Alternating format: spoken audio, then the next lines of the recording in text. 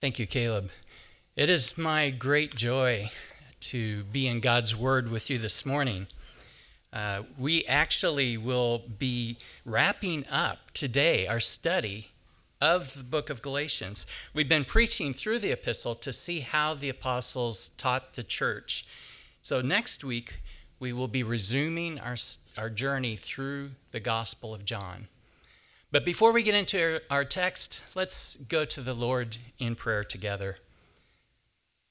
Father, as we open your word, we are dependent, as always, on your Holy Spirit to teach us. Your word tells us that the natural person does not accept the things of the Spirit of God, for they are folly to him, and he is not able to understand them because they are spiritually discerned. So guide us by your Spirit into all truth. Help us to spiritually discern the text this morning. Supernaturally apply the truth to our lives. Help us to be students of your word. Teach us to live in the light of the cross of Jesus. Amen. Neglected endings. That's the name of a book by seminary professor Jeff Wyma. His basic premise is that we tend to neglect the endings of Paul's epistles. By the time we get to the closing, we think he's already said everything he's going to say. But we do that and then we breeze through it or ignore it completely.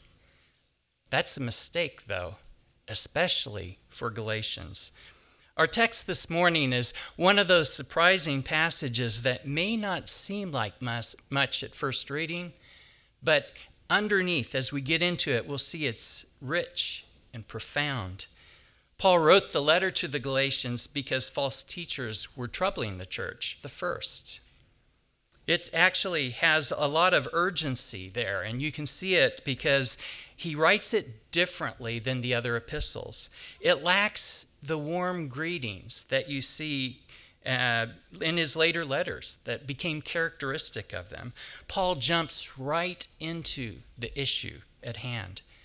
In the same way, in the closing, the latter lacks a lot of the elements that you would see in his other epistles. We don't see requests for prayer, travel plans, doxologies, greetings to or from Paul's associates. What we do see is a return to the theme of the cross. Paul introduces this theme back in chapter 2. In Galatians 2:20, he says, "I have been crucified with Christ.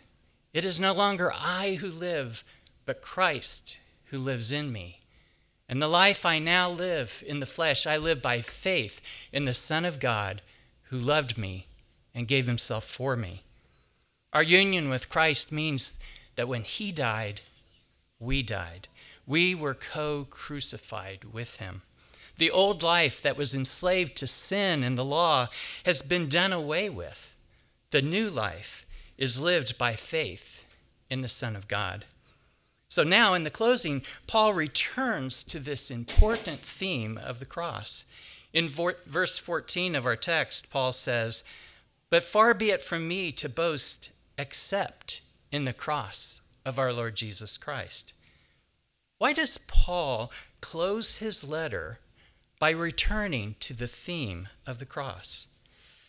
Because it is the opposite of the teaching of the Judaizers. It is contrary to justification by works. It shows a total reliance on divine accomplishment rather than human achievement. In the closing words of this letter, Paul will talk about 3 reasons to boast only in the cross. First, through the cross, we are crucified to the world. Second, through the cross, we participate in the new creation. And third, through the cross, we belong to God's people. In our study, we will answer the following questions. What is a characteristic of all false religion? What are the 3 indictments Paul levels against the Judaizers? Why does Paul mention both circumcision and uncircumcision in verse 15? What are three ways to interpret the phrase, the Israel of God, in verse 16? How does this text apply to the life of the church today? And finally, what can we learn from this passage about how the apostles taught the church? First, Paul boasts only in the cross because through it we are crucified to the world. Paul says this in verse 14. But far be it from me to boast except in the cross of our Lord Jesus Christ, by which the world has been crucified to me and I to the world. He begins his argument actually back in verse 11, where Paul seems to take the pen from the secretary's hand. See with what large letters I am writing to you with my own hand. In a way, this is Paul's signature. He writes this verse, or possibly the whole closing section, in his own hand. It shows that the letter is genuine. It's really from him. Paul closed 2 Thessalonians by saying, I, Paul, write this greeting with my own hand. This is the sign of genuineness in every letter of mine. It is the way I write. Paul may have written in such large letters because they were the only ones he could see. In chapter 4, he said that it was because of a bodily ailment that he first preached the gospel to the Galatians. Most Bible commentators believe this was his famous thorn in the flesh. In Galatians 4:15, Paul says, if possible, you would have Galatians to do an eye transplant. By giving him their own eyes, they would have done so. But in addition to authenticating the letter, though, Paul's large script serves another purpose here. The whole closing section characterizes the contrast between the Judaizers and Paul. The Judaizers claimed that the sacrifice of Christ on the cross was not sufficient for salvation, that justification required faith in Christ and works of the law, that to be part of God's people, the Galatians had to believe in Jesus plus be circumcised and keep the law of Moses. The Judaizers were all about human achievement. In contrast, Paul reminds the Galatians of his physical limitations, of his weakness. Paul says in 2 Corinthians 12:9-10, that he pleaded with the Lord 3 times to remove his thorn in the flesh. But he said to me, my grace is sufficient for you, for my power is made perfect in weakness. Therefore, Paul says, I will boast all the more gladly of my weakness, so that the power of Christ may rest upon me. In contrast to Paul's boast of weakness, we have the boasting of the Judaizers.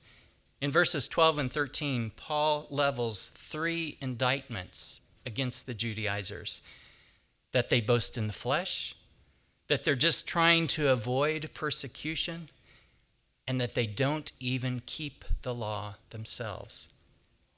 First, Paul speaks of their boast. In verse 12, he starts out, it is those who want to make a good showing in the flesh who would force you to be circumcised.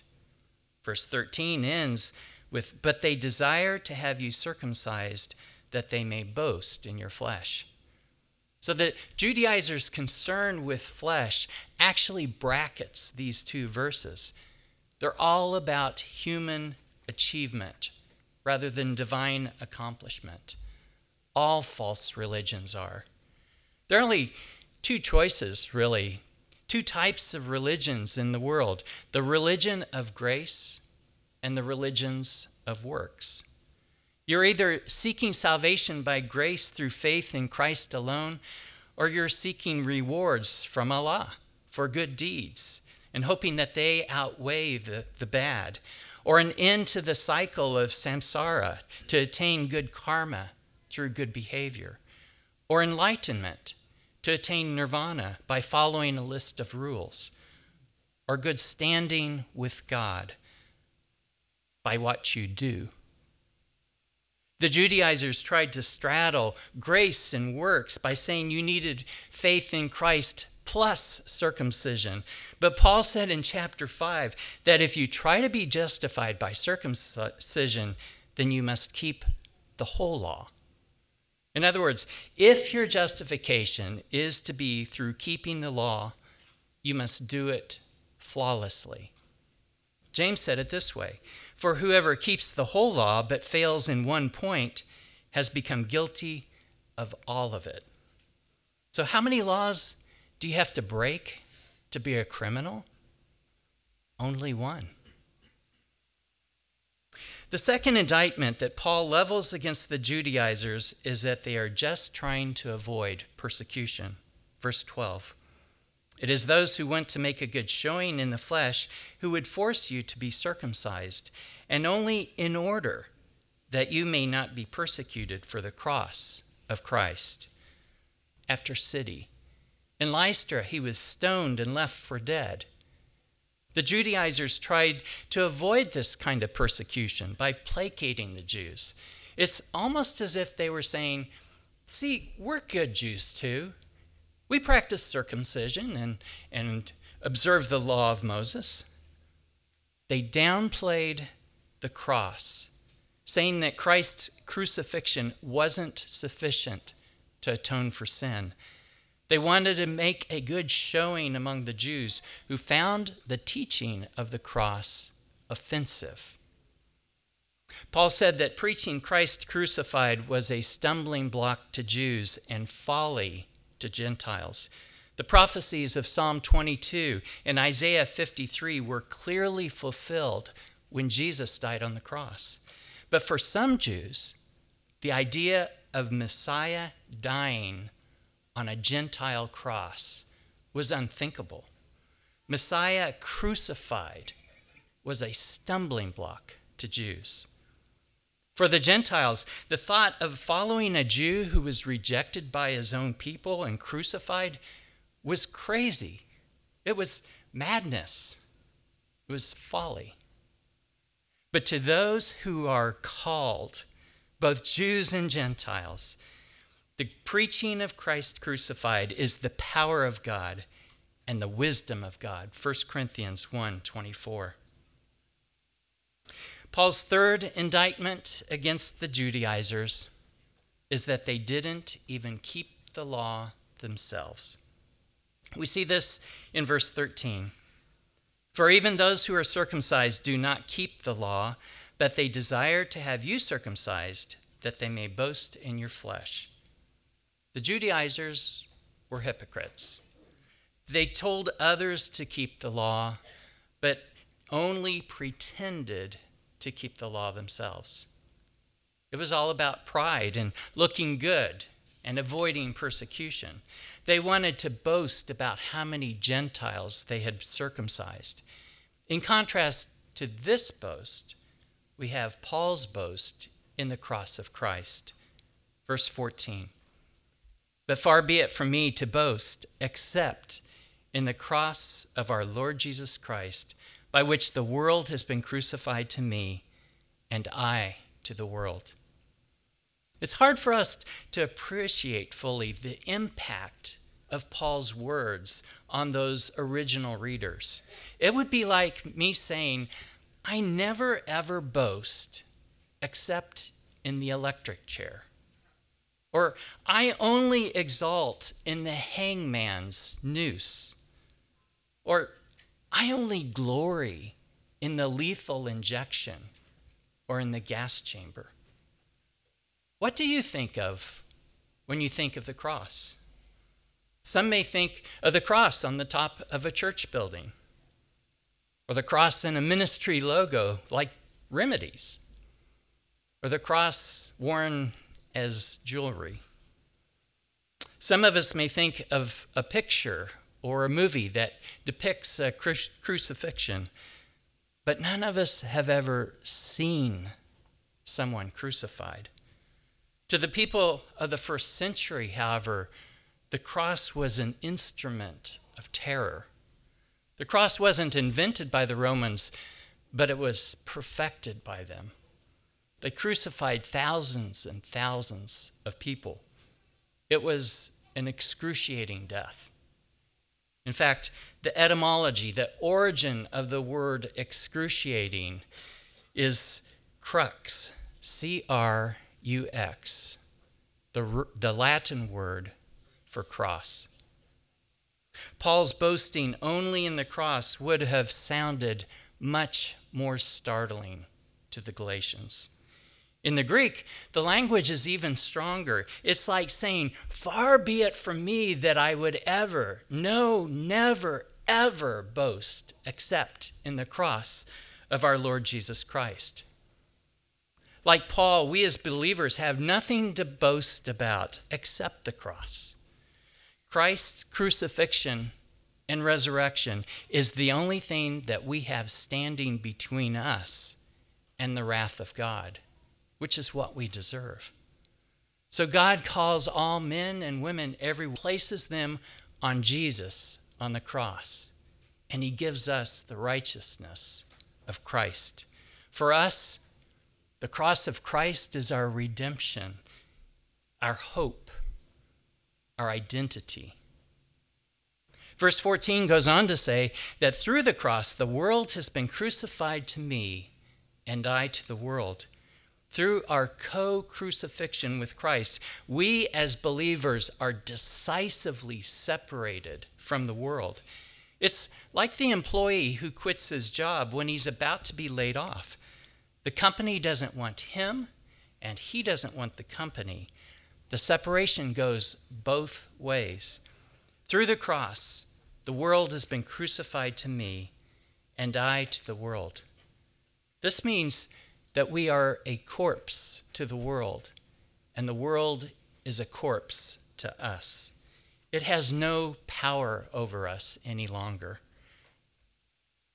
Next, Paul tells us about what has taken the place of the world. Let's look at verse 15. For neither circumcision counts for anything, nor uncircumcision, but a new creation. Paul boasts only in the cross, because through the cross we participate in the new creation.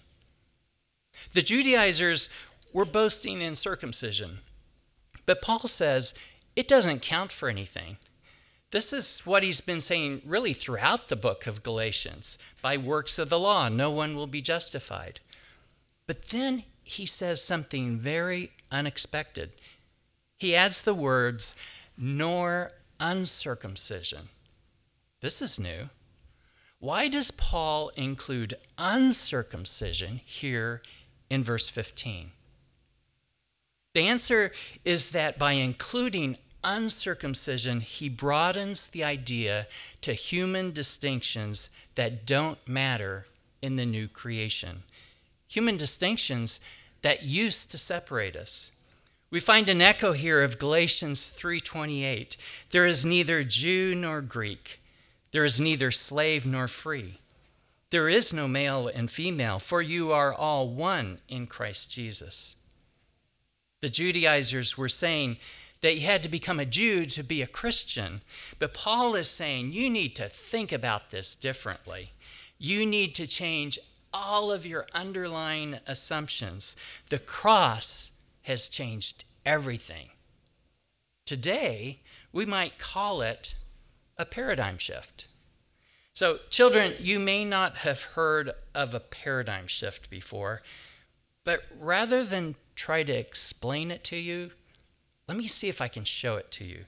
Let's put up the picture. So, children, what is this a picture of? Someone? Okay, what kind of lady? An old lady? A maid, okay.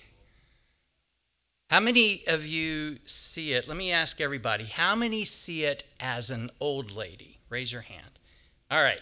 How many of you see it as a young lady? Raise your hand. Okay. So those of you that see it as an old lady, imagine is an earring. So do you now see a young lady? And then those of you that see a young lady, imagine an old lady looking down. And the dot in the middle is her eye. do you now see an old lady? So how many of you saw it one way at first and then in a flash it changed? Anybody? All right. So congratulations. You experienced a paradigm shift.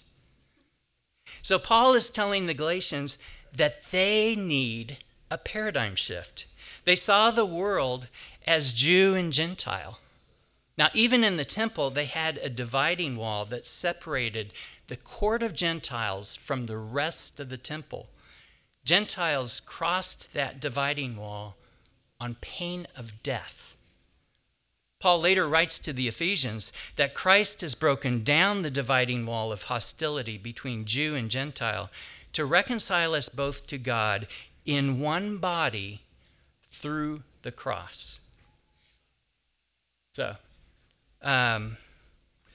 for neither, our verse says, for neither circumcision counts for anything, nor uncircumcision. Christ has inaugurated a new era through the cross. What counts is the new creation. Now, the phrase new creation does occur once elsewhere in Scripture. Paul tells the Corinthians, if anyone is in Christ, he is a new creation.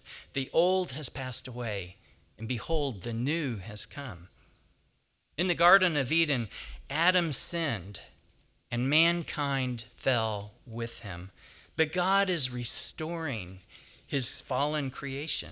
Through the cross, God imparts new spiritual life to his children. The theological term for this is regeneration. It's also referred to as being born again.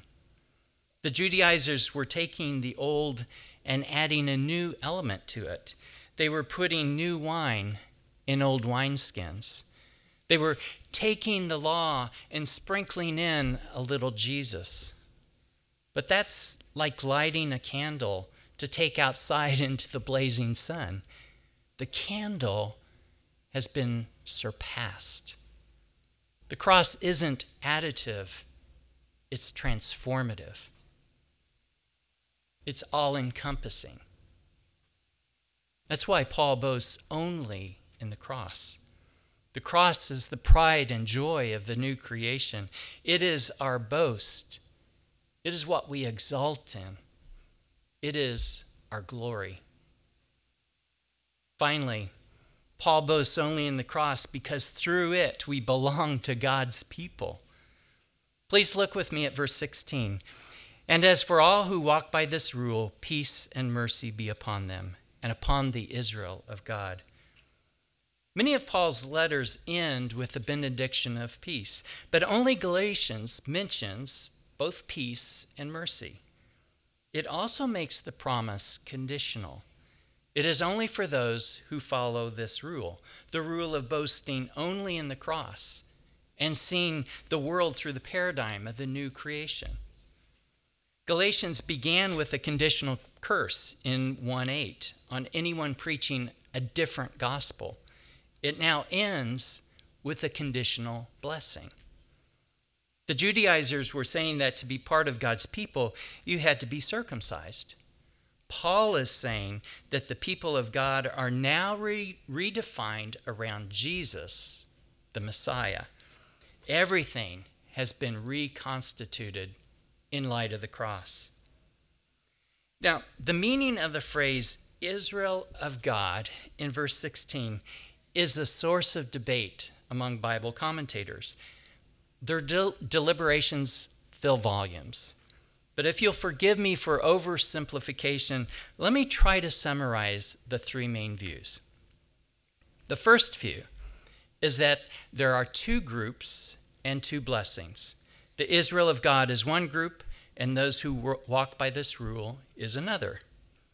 Those who hold to this view argue that the first prepositional phrase is dependent on the second. So they would interpret it to read, may peace come upon you and all who walk by this rule, and mercy also to the Israel of God. The second view agrees that it's talking about two groups. that those who walk by this rule and the Israel of God are two separate groups. But they say that they both share the same conditional blessing of peace and mercy. The third view is that the Israel of God and those who walk by this rule are identical groups. The Israel of God is referring to those who walk by this rule. So it's just another way of referring to them. So the three views are two groups, two blessings. Two groups, one blessing, and one group, one blessing. All three views look at the syntax, meaning the order of the words in Greek.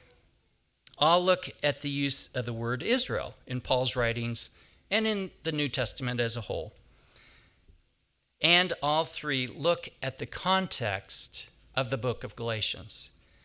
But each view gives these a different weighting.